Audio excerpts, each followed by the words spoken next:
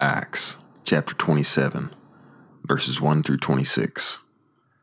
And when it was decided that we should sail to Italy, they delivered Paul and some other prisoners to a centurion named Julius of the Augustan cohort.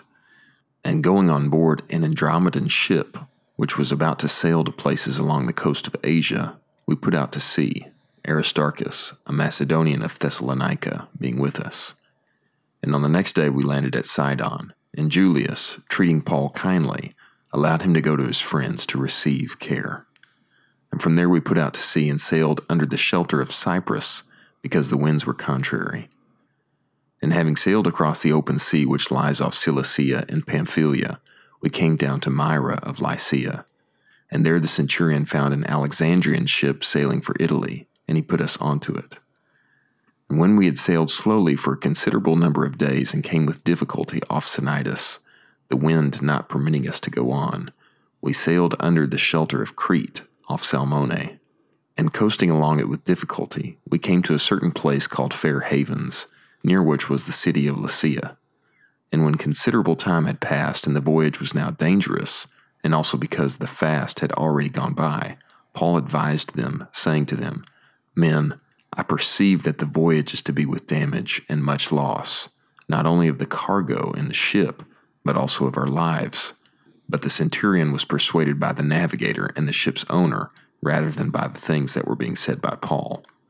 And as the harbor was not suitable for wintering, the majority gave counsel to put out to sea from there, if somehow they might be able to reach Phoenix, a harbor of Crete facing northeast and southeast, and spend the winter there.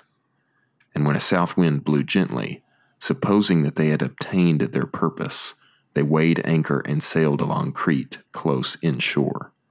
But not long afterward there beat down from the island a hurricane wind called Euraquilo. And when the ship was caught by it and was not able to face the wind, we gave way to it and were driven along. And running under the shelter of a certain island called Clauda, we were hardly able to get control of the small boat. And when they had hoisted it up, they used supports to undergird the ship, and because they feared that they might run aground on Syrtis, they lowered the gear and so were driven along. The next day, as we were being violently storm-tossed, they began to jettison the cargo, and on the third day they threw the ship's gear overboard, even with their own hands. And when neither sun nor stars appeared for many days, and while no small storm was assailing us, from then on all hope that we might be saved was being abandoned.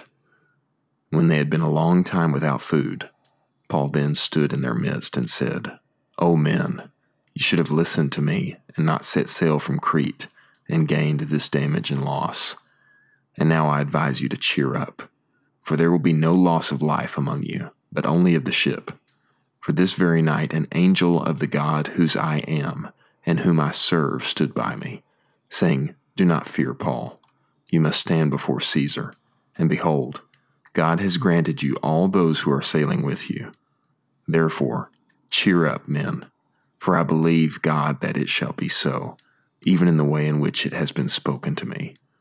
But we must run aground on a certain island.